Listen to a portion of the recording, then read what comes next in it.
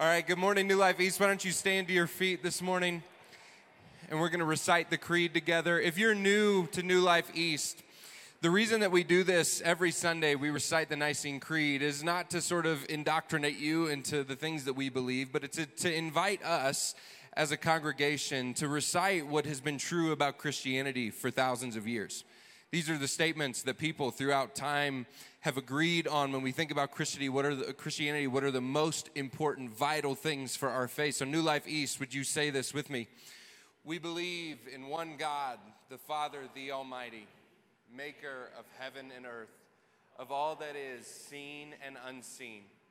We believe in one Lord, Jesus Christ, the only Son of God, eternally begotten of the Father, God from God, light from light, true God from true God, begotten, not made, of one being with the Father.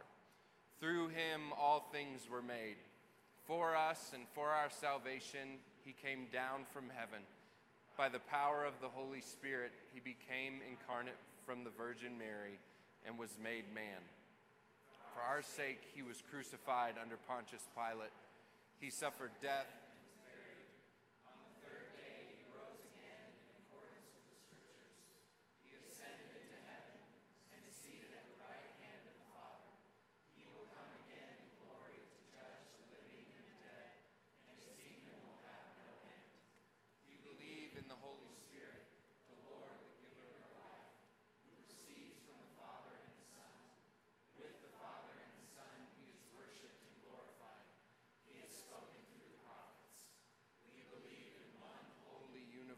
And apostolic church.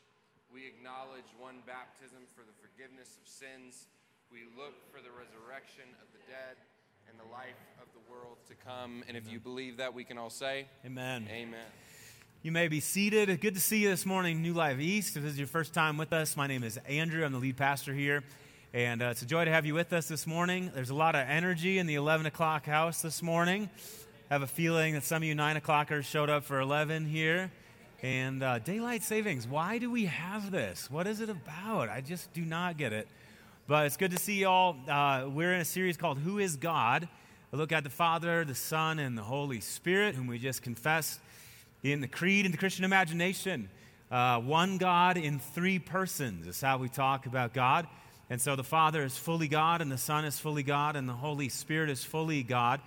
And each of them, we see that God reveals himself throughout the course of Scripture as Father, Son, and Holy Spirit. So the church didn't kind of come along and go, we've got some clever ideas. What if we do this? But it was as the church read the Bible, it saw that these divine characters were doing things in the text of Scripture. And so Trinity is the name that we give to talk about the divine character in Scripture. And so these first 8 weeks of the series, we've been looking at who God is as Father, really walking through the Old Testament and trying to look at how the Old Testament reveals the fatherhood of God. And so we looked at creation, who God is for us in creation. We looked at the fall, how he pursues us even when we wander away from him. We looked at covenant. Last week, Pastor Colin talked about wisdom, how God the Father teaches us the right way to live and shows us what kinds of decisions we can make. And then this week, I want to conclude our time talking about God the Father. As we start angling towards Easter, we're going to shift into talking about Jesus the Lord, the Son of God, the second person of the Trinity. But as we close up this section talking about God the Father, I want to look at who God the Father is for us in the prophets. If you've read through the Old Testament, you know the first 5 books of the Bible, Genesis, Exodus, Leviticus, Numbers, kind of set the story. We have the rise of the kingdom after that. There's a whole bunch of wisdom literature. And then at the end of the Old Testament, there are these books, Isaiah, Jeremiah, Ezekiel, Daniel, Hosea, Joel, where God reveals himself in these books in a way that I think might have been hard for us to see had we not had these specific prophetic oracles. And so I want to take a look at the prophets this morning for a few minutes and then put one thing in front of you that I want to invite you into before we open the Scriptures together. Let's pray.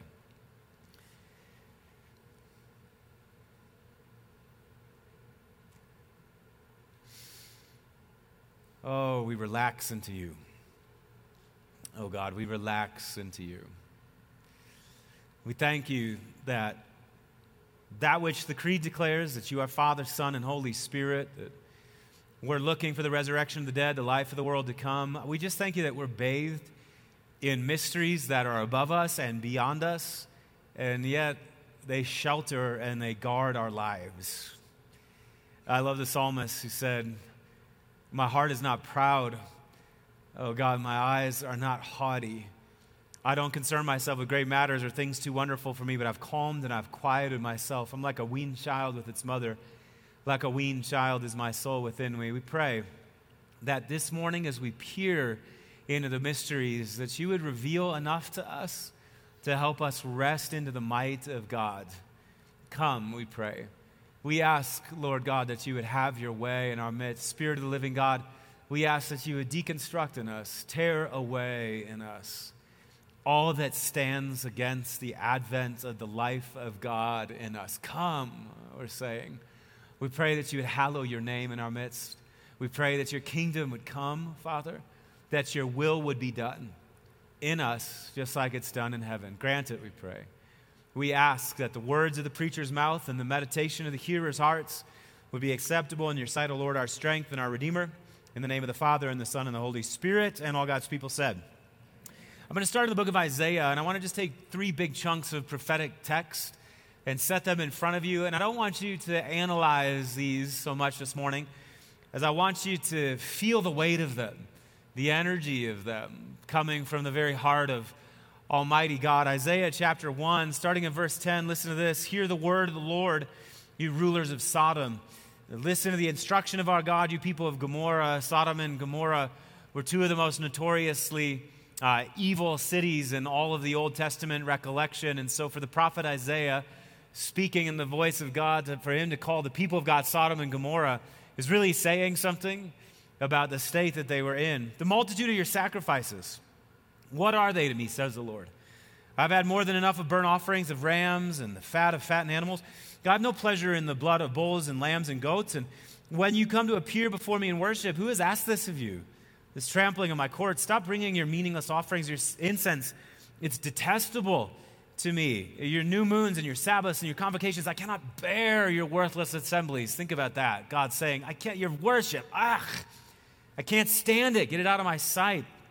The Lord says, your new moon feasts and your appointed festivals, I hate them with all my being. They become a burden to me.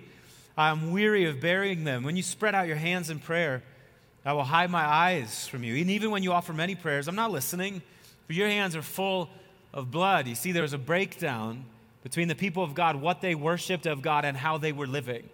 And so God speaks right into that breakdown with all of his angst and all of his anger and all of his agony. He says, wash and make yourselves clean. Take your evil deeds out of my sight. Stop doing wrong. Learn to do right. Seek justice. Defend the oppressed.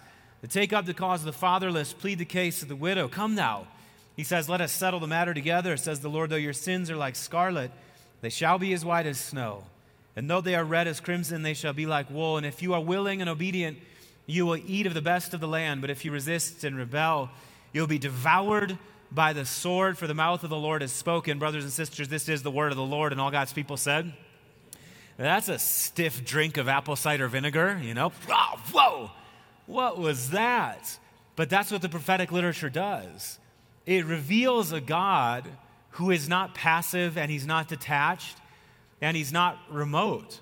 But all of the things that are going on in the life of the people of God, particularly those things that are going on that should not be going on, it elicits this really strong response from God. Look at what the Lord says in Jeremiah chapter 2.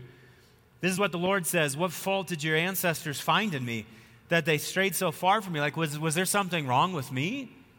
Is that why you left me? Is that why you ditched me? Is that why you walked away? Well, they followed worthless idols and they became worthless themselves, and they didn't ask, where is the Lord who brought us up out of Egypt and led us through that barren wilderness, through a land of deserts and ravines, a land of drought and utter darkness, a land where no one travels and no one lives? I brought you into a fertile land to eat its rich and fertile produce, but you came and you defiled my land, and you made my inheritance detestable. The priests didn't even ask, where is the Lord? Those who deal with the law didn't know me, but their leaders rebelled against me. Their prophets prophesied by Baal, following worthless idols. Like, think about what God's saying. Like, I brought you into this place and I gave you everything that was good, everything that you could need to have a life. And all of a sudden, everybody just kind of like got disinterested in God. The people didn't wonder, where is the Lord? And even the priests, the people who are the guardians of the sacred things, The priests weren't even wondering, where is God? Like, God got up and left the building and everybody just carried on like everything was normal. And like, this, what? What is going on with you guys? And listen to what the Lord says in verse 13. My people, he says, have committed 2 sins. They have forsaken me, the spring of living water, and they have dug for themselves broken cisterns that cannot hold water. Like 2 sins. You stop drinking of the well, like, oh, that's all I am for you. I am your life. I'm your center. I'm your substance. I'm your being. And so not only did you walk away from me, but then you dug for yourself these cisterns, these broken cisterns that can't hold water. And you keep trying to put the water of life in them, and it just keeps leaking out. Like, what is the matter with you, my people? Do you hear the passion, the energy of God towards his people? Listen to what the Lord says in the book of Hosea. And this breaks my heart every time I read it. And this gets to the notion of God as Father. The scripture says, when Israel was a child, I loved him. And out of Egypt, I called my son. That's how God refers to Israel. My son, my kids. But the more they were called, the more they went away from me. They sacrificed to the Baals, and they burned incense to images. But it was I who taught Ephraim to walk. You parents in the room, you remember when you were teaching your little kids to walk? Holding them by the hand, that's the imagery that's being used here. But I taught Ephraim to walk. I took them by the arms. They didn't even realize that I was I who healed them. And I led them with cords of kindness, with ties of love. To them I was like one who lifts a little child to the cheek. God remembering when he held his babies close by his face. And I bent down to feed them. And will they not return to Egypt? And will not Assyria rule over them because they refuse to repent? Like, don't you see what you're doing, you guys? But you're giving me the stiff arm. You're pushing away from me, and you're going to wind up right back among the nations that took advantage of you. Like, don't you remember Egypt, the Lord says? So a sword will flash in their cities, and it will devour their false prophets and put an end to their plans. My people determined to turn from me. And even though they call on the Most High God, I will by no means exalt them. And yet, listen to what the Lord says in verse 8. How can I give you up, Ephraim? How can I hand you over, Israel? How can I treat you like Admah? How can I make you like Zeboim? My heart is changed within me. All my compassion is aroused. I will not carry out my fierce anger. Do you hear the passion of the Lord? You guys were little kids and you grew up in my house and I loved you and I gave you everything. And I taught you how to be and I fed you and I raised you up and now you're wandering away from me. Fine, if that's what you want, the Lord says. You go into those nations and you see what happens to you and I'm going to give you up. And then you feel the wrestle in God's own heart. He goes, wait, like just as soon as God is like, I'm about to hand you over. He goes, no, but I can't hand you over. Because you're mine and you belong to me and I'm committed to you. So if you're going back to Egypt, then I'm going to Egypt. And if you go to Assyria, I'm going to Assyria. My heart is changed within me. All my compassion is aroused. Guys, the prophets reveal to us a God who is relentlessly committed to his people. He's relentlessly committed to his people. God is not detached and God is not remote and God is not indifferent to his people, but he's relentlessly committed to them. Even if it causes him all kinds of heartache and heartbreak and pain, he's committed to his people to the very end. We have this thing that we say in the church, and we rightly say it, that God is love. God is love. But I think that when we say that, I think that we often don't know exactly what we mean when we say that. We have our ideas of love, our concepts of love, and then we throw them up into the heavens, and we say, well, God is like that. And so God for us becomes this kind of soft, billowy, somewhat indifferent substance floating around in the cosmos, and when we evoke the God of love, we evoke that. But the one thing that the scriptures reveal about the God of love is that God's love is not indifferent, but it has hard angles and sharp edges. God's love is not, it's not tasteless. God's love has a kind of tang to it, a sharpness to it, an acidity to it. It's got a bite to it, and that bite is aimed towards something. Thomas Aquinas said that to love is to will the good of the other and to will it completely. God is committed to our good, and maybe not the good that we think is the good, but he's committed to the best things for us. He's committed to that because he's our divine parent. He loves us. And I think about my parents when I was a kid. I'm the oldest of 4 and blessed to have grown up in a house that had really committed parents. And my parents were zealots for what is right and what is wrong, what is righteous and what is unrighteous. And As the oldest, how many oldest kids do we have sitting in the house here this morning? It's tough work, man. You bear the brunt of it, you know? Your parents are determined that with this child, you know, the standard bearer, we will get it right with this kid. And so my parents, you know, they were always on me about this, that, and the other thing. The lines were very clear in my house, you know, and I'd get to the edge of one of the lines and I'd feel the wrath, you know? It's like the day of mom and dad would flare up, you know, bringing me back to center. Or I can even remember as a kid, I can remember there were times that I would like flash the wrong look at my parents, you know, and like the whiff of an attitude was enough to draw discipline from them. And I had these moments as a kid where I just remember thinking like and like nothing escaped their notice, you know. It's like every little attitude and every little thing, they were on it, they were correcting it and disciplining it. And I can remember being so frustrated by that at times, like just leave me alone, get off my back, you know. And they never did. I got 4 kids of my own, and I see where my parents are coming from. I'm watching their behavior and who they are and the decisions that they're making and all of that. And the day of Andrew, you know, that flares up for my kids often. And I will have my kids, they will actually say to me at times, you know, when I'm being a little overbearing or whatever, but I care for their good. To love is to will the good of the other and to will it completely. And I'll say to my kids, you know, like I'll wrap them up and I'm trying to correct them or whatever, and I'll have them say to me, like they'll throw elbows at me, you know. Dad, just leave me alone is what they'll say. And I've come to see that leaving your kids alone is the one thing that parent love can never do. And even when you think I'm leaving you alone, I'm not actually really leaving you alone. Even those times where it's like, all right, I'll get off your back. You know what I'm doing? I'm interceding like mad for you. Because I got a connection to you. That's what covenant love is. It's a connection that cannot be broken by your rebellion and your waywardness and your sin. It's passionate. And so when we say God is love, we mean something like that. That God's love has hard angles and sharp edges, and it has a kind of tang, a savor to it. It's got an acidity to it, and it's meant to heal us. Elie Wiesel, the great Holocaust survivor, said many years ago that the opposite of love, he said, is not hate, but the opposite of love is indifference. The one thing that God can never be with us is indifferent. And sometimes when we evoke God's love, we're evoking that sort of billowy, white, semi-indifferent substance, and God is not that. So in the history of Christianity, one of the guys that I think got this the best was C.S. Lewis. And in his wonderful book, The Problem of Pain, he writes this. I want you to listen to this quote.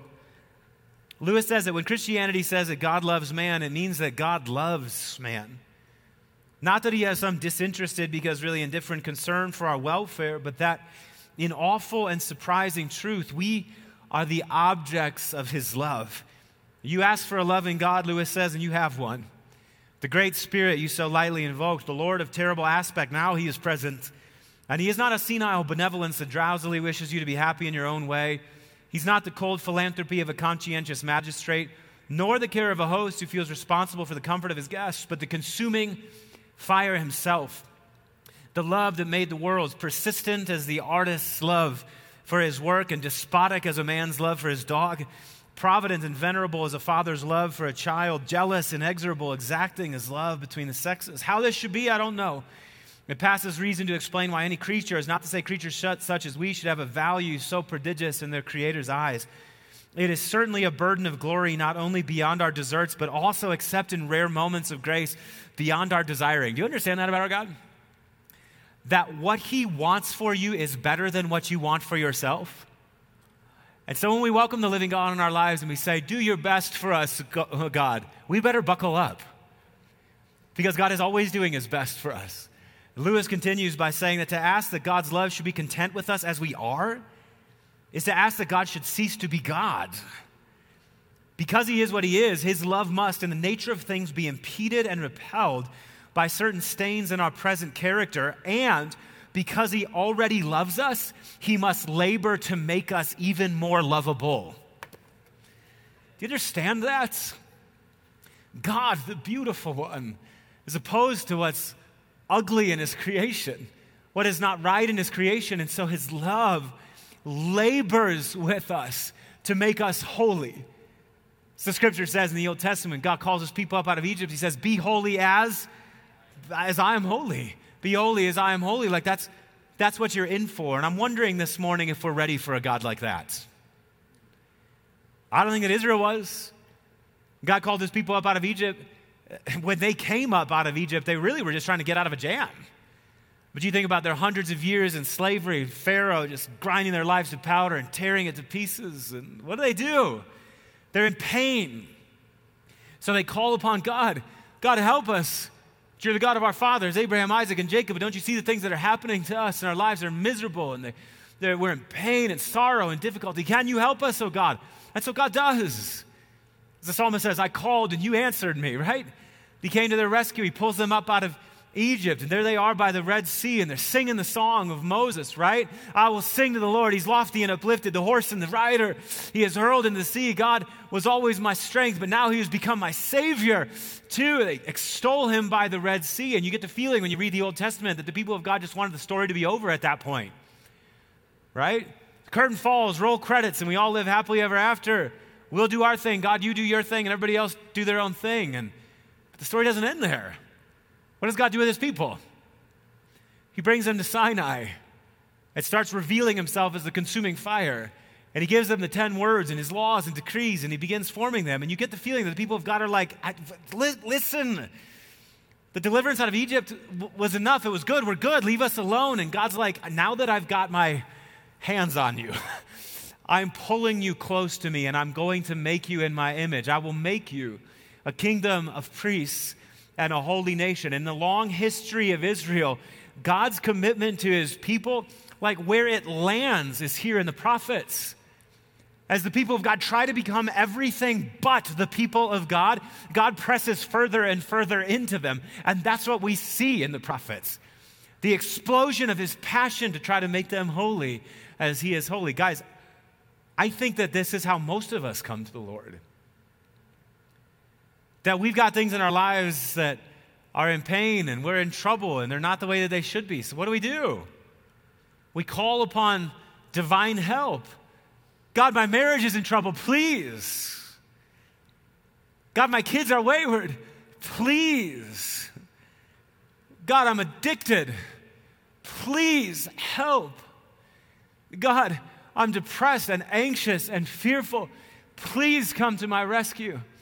God, my relationships are warped and nothing is working. Please, God, I'm purposeless. Please help me. And he comes. And he's delighted to do that. But most of us, the way that we treat God is we treat him like ibuprofen. What we're hoping for is an encounter with the Lord that allows us to feel better so that then we can go on and live life the way that we want to live our lives. And when we sign up for God, when we call upon God, when we welcome God into the situation, he does much more than just make the pain go away. Do you know what he does? He digs down deep to the very roots of the issue to break the power of the thing so as to make us holy as he is holy. And the people of God always struggle with it. We struggle with this. People of God said in Ezekiel chapter 20, the prophet says, you say, we want to be like the nations, like the peoples of the world who serve wood and stone. Have you ever felt like that? I've been following Jesus most of my life, and there have been so many times in my journey where I've been like, God, do you know that all of the difficulty I am in right now, all the difficult things that I'm experiencing, this is because I follow you.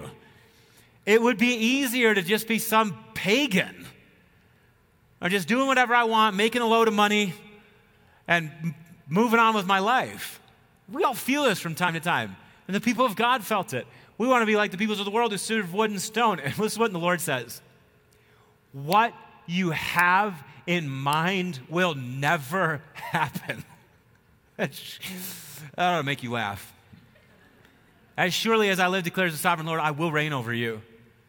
Like, you're going to do your level best to get away from me, and the harder you try to get away from me, the more I run towards you. The more you give me the stiff arm, the more I sneak behind your defenses and I start crumbling those defenses. The more you determine to make a home for yourself in Assyria and Egypt and Babylon, all those places where they do serve wood and stone, what you'll find is that even when you go to those deep, dark places, that you're going to run into me. Think about what the psalmist said in Psalm 139. He says, if I go up to the heavens, you are. But if I make my bed in the, where? You, what? Try to get away from him. Try to get away from him. I'm going to make my bed in the depths of hell, is what the psalmist says. And God goes, Hi.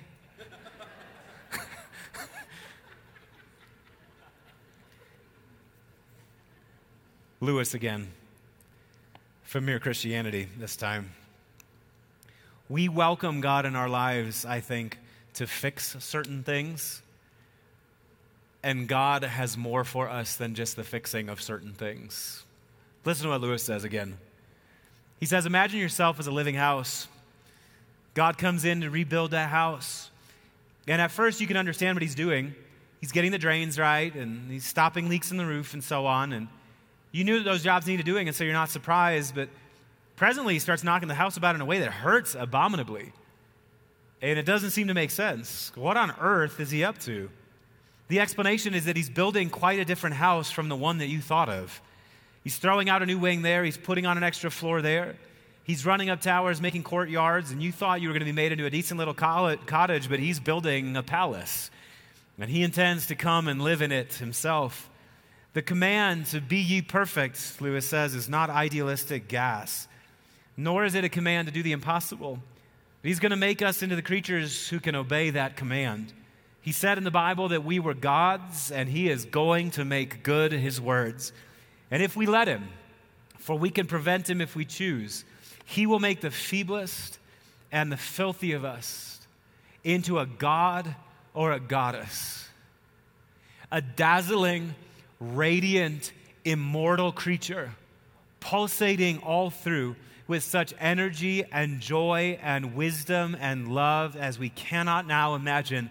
A bright stainless mirror which reflects back to God perfectly on a smaller scale his own boundless power and delight and goodness. The process will be long and in parts very painful, but that is what we are in for, nothing less. He meant what he said.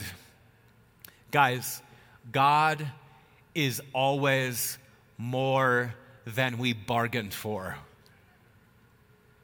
He's always more than we bargained for. We sign up to be on Team Jesus because we have something that hurts and we want it to go away. And what Jesus does when he moves into our lives as the Son of the Father is he begins deconstructing the whole stinking thing. Building, as Lewis says, a palace that God can reign in. Making us into sons and daughters of God in the Son, Jesus Christ. Living images of the resurrected one himself. And as Lewis says, the process will be long and at times very painful. But that is what we are in for. He meant what he said. And as one who's been following Jesus all of my life, I can tell you that it is at times very painful. And it's not just the ways in which the burning coals of conviction fall upon us, although that is painful at times. And it's not just the ways in which we find ourselves confronted when we're in our sin by brothers and sisters in the faith who come to us and go, what are you doing over there? Oh, it falls upon us. That's painful. But you know part of what is painful about following this God? Is that oftentimes what he does in order to lead you into his glory is he asks you to give up things that are valuable to you, and they're not bad things. But he hits you in those places where your identity has started to build itself around things that the identity should not be built around. I remember back in 2016, Mandy and I had been at the church in Denver. We'd helped some friends plant a church there, been there 7 years, and church was in a good place, happy place, a place that we had dreamed of for all that time that we'd been there. And I remember sitting with the Lord. It was a summer morning, June of 2016. And I remember sitting in prayer one morning just in the presence of God. I got my coffee in my hand and my Bible kind of in the other hand. And I was sitting in one of those super weird IKEA Poang chairs. You ever been those? Like they don't rock quite right. So you got this like funny kind of bounce on them. Anyway, weird sidebar. And I'm sitting there in my chair and I'm enjoying the presence of God. Just basking in God's presence and drinking deep of the well of the Spirit and enjoying having Jesus with me with no agenda, nothing to do, you know, which I think is the best place of prayer to be in. And in that place, I was giving thanks. Lord, thank you for my family. And Lord Jesus, thank you for my kids and how they're doing. And thank you for this church. And through many dangers, toils, and snares, you know, we've been through a lot of stuff. And here we are. Like we've been through fire and waters, as the psalmist said, and you brought us to a place of abundance. And thank you for that. And I'm worshiping the Lord that morning. And I will never forget, as clear as a bell, I heard the Holy Spirit say to me, go ahead, put it on the table. And I don't know if you've ever had like a moment like that, where it's like it wasn't an audible voice, but if it had been audible, it wouldn't have been any more clear than it was. And it shook me to my core. And I remember saying right back to the Lord, I have no idea what you're talking about. And right back, the voice came to me, the voice of God, yes, you do. You know exactly what I'm talking about. I said, no, I don't. Yes, you do. You know what I'm talking about. I don't have any idea what you're talking about. Yes, you do. And I remember sitting there in that place of gratitude for all that God was doing, and gratitude particularly for what he was doing in our church. And I remember saying to the Lord, my pastorate here, God? Like, are you wanting me to put that on the table? And the moment I said that, I don't know if you've ever had this in prayer where it's like you're kind of sniffing around for what God is saying and trying to listen. What is God doing here? And then you kind of click into it, and that familiar like peace kind of washes over you. And a peace washed over me. And I was so freaking mad about it. Sorry for my language. What? We finally got it where we're supposed to get it. It's working. Things are fine. We're paying the bills. We have a staff. Things are good. And I like what I get to do here. Why would you ask me to put it on the table? It might be that God's plans for us are better than our plans for ourselves. And in the long process of the Lord peeling my fingers off of that work, do you know what got flushed out of me? All sorts of idolatries and fears, vanities, insecurities that I just never would have had a chance to deal with unless that thing had been taken away. What am I saying to you this morning? I'm saying that the call is to yield to the Father of our spirits. And there are some of you this morning that you're in deep with sin and rebellion of various kinds, and you know that it's raging in you. And I'm here to say to you this morning that God loves you and he wants better for you. And he's going to get you one way or another. Yield sooner rather than later. All right? And he'll make something beautiful out of your life. But I think I'm also talking this morning to some of you who you feel like there are good things that you've held dear that are somehow slipping away from you, or places that the Lord is leading you that feel really fraught and uncertain. And I'm telling you that God has more for you than you even want for yourselves. Think about what Paul says. Paul says to him, this is his prayer in Ephesians 3, to him who is able to do immeasurably more than all we could or even imagine. To him be glory. That is the most beautiful thing that can ever happen to us. When we go, I yield now my life into the hands of one who dreams better dreams for me than I could ever dream for myself. So Lord, have your way. That's our cry this morning. Would you stand? And would you say it now in your own way, in your own words? Lord, have your way. Lord, have your way. We submit to you. We yield to you, Lord Jesus. You are the one who when we decide to make our bed in hell, you chase us down. You find us even there. So we pray that you would chase the rebel out of us this morning. All in us, everything in us that wants to be like the nations around us, that wants to give up our baptismal identity, that wants to become like the sons and daughters of the world, and we'd rather have nothing to do with you. I pray that you'd conquer that rebellion in us, that you defeat that rebellion in us with your limitless kindness and grace, that you'd remind us that whom have we in heaven but you, and earth has nothing we desire. You're our greatest good, oh God. Would you show that to us? Break through this morning. But I'm also praying, oh God, over all of us this morning, that we've got places of obedience that we need to go that we have not yet given over to you. And it's not a matter of choosing between evil and good, but it's a matter of choosing between the good we have and the good that you're leading us into. And it's scary and it's fraught and it's uncertain. And I'm praying, Lord Jesus, that you'd give us the strength to say yes to you. So come. We say, have your way. Church, would you begin to say it again? Just have your way. What you're doing, you're welcoming the Lord into your life. You're saying, my life is yours. My heart is yours. My energy is yours. My strength is yours. My affection is yours. And so, Lord, have your way. We pray, come, Holy Spirit. Help us yield to the love of our good Father for us. In Jesus' name, we're praying. And all God's people said, let's respond with worship, and then Pastor Rory is going to lead us to the table.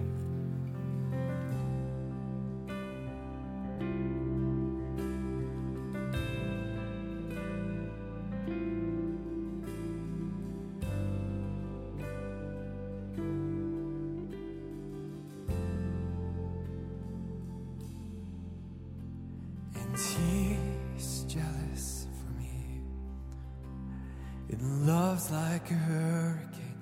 I am a tree bending beneath the weight of his wind and mercy.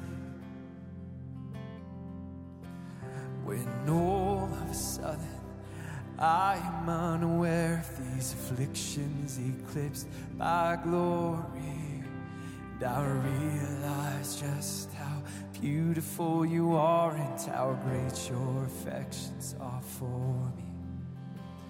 Endure how he loves us so.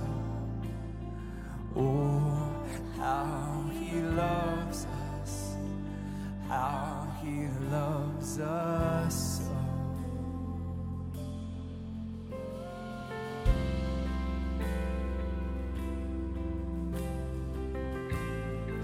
How you love us, God. How deep, how wide, how great. He's jealous for me. Love's like a hurricane.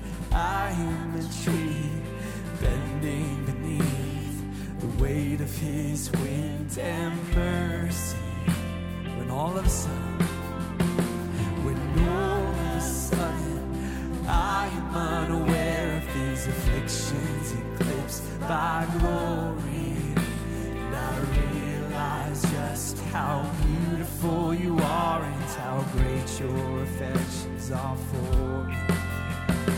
Endure how he loves us so. Oh, how he loves us, how he loves us so.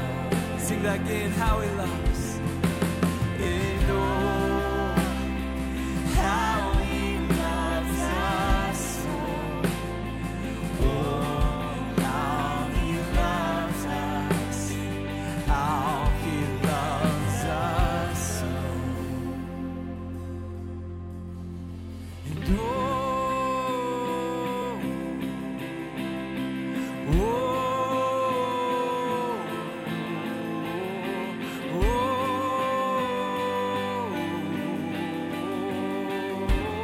Just lift your love song up to him.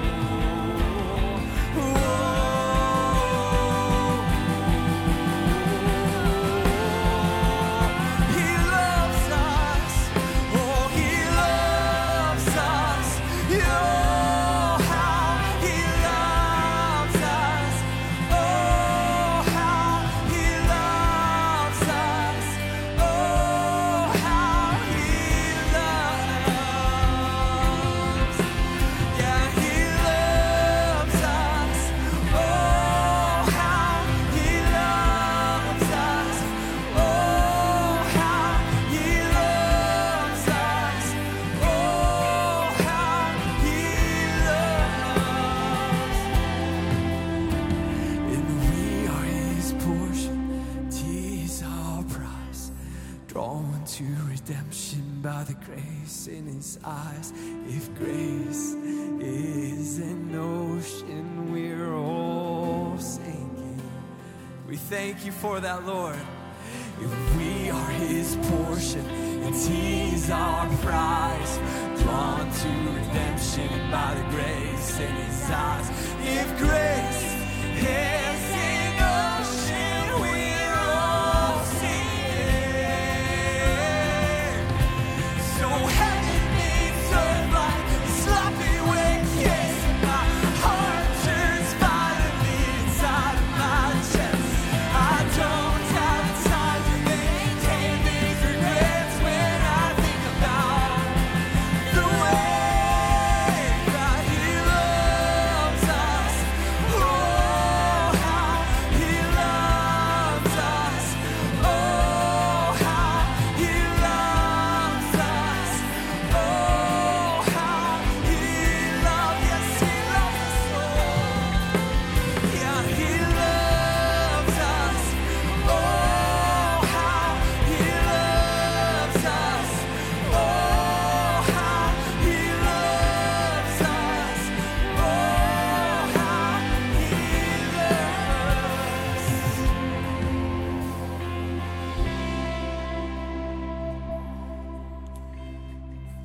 New Life East, we're going to take communion in just a moment. So if you want to grab those elements, you can.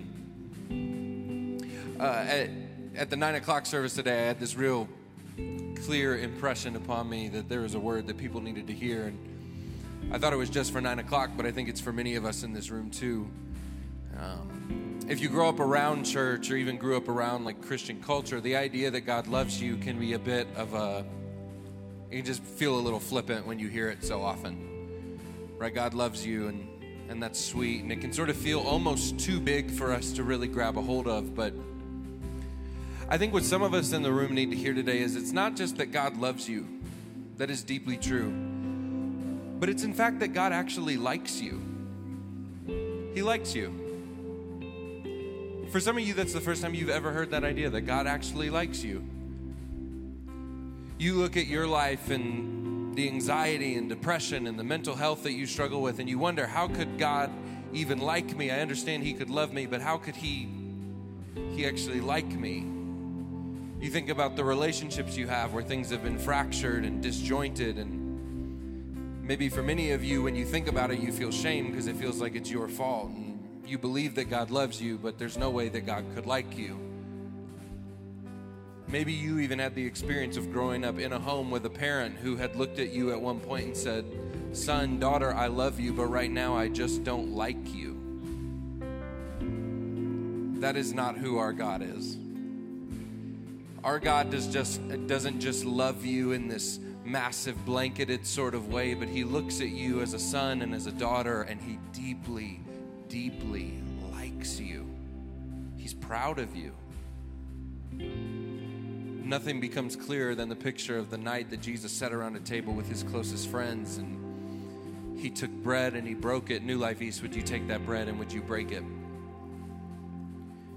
He took this bread and He broke it, and He said, this is my body which is broken for you, which will be crucified for you. Every time you eat, would you do so in remembrance of me? New Life, would you take and would you eat?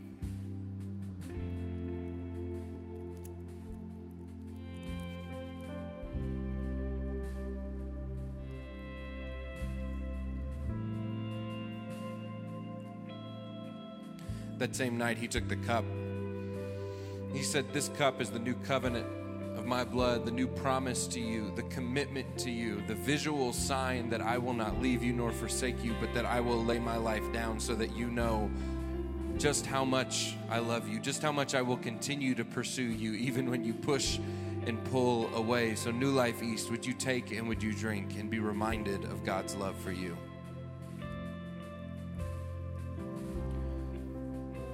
Now, would you join us in singing the doxology? Praise God from whom all blessings flow. Praise Him, all creatures here below. Praise Him above, ye heavenly hosts. Praise Father, Son, and Holy Ghost.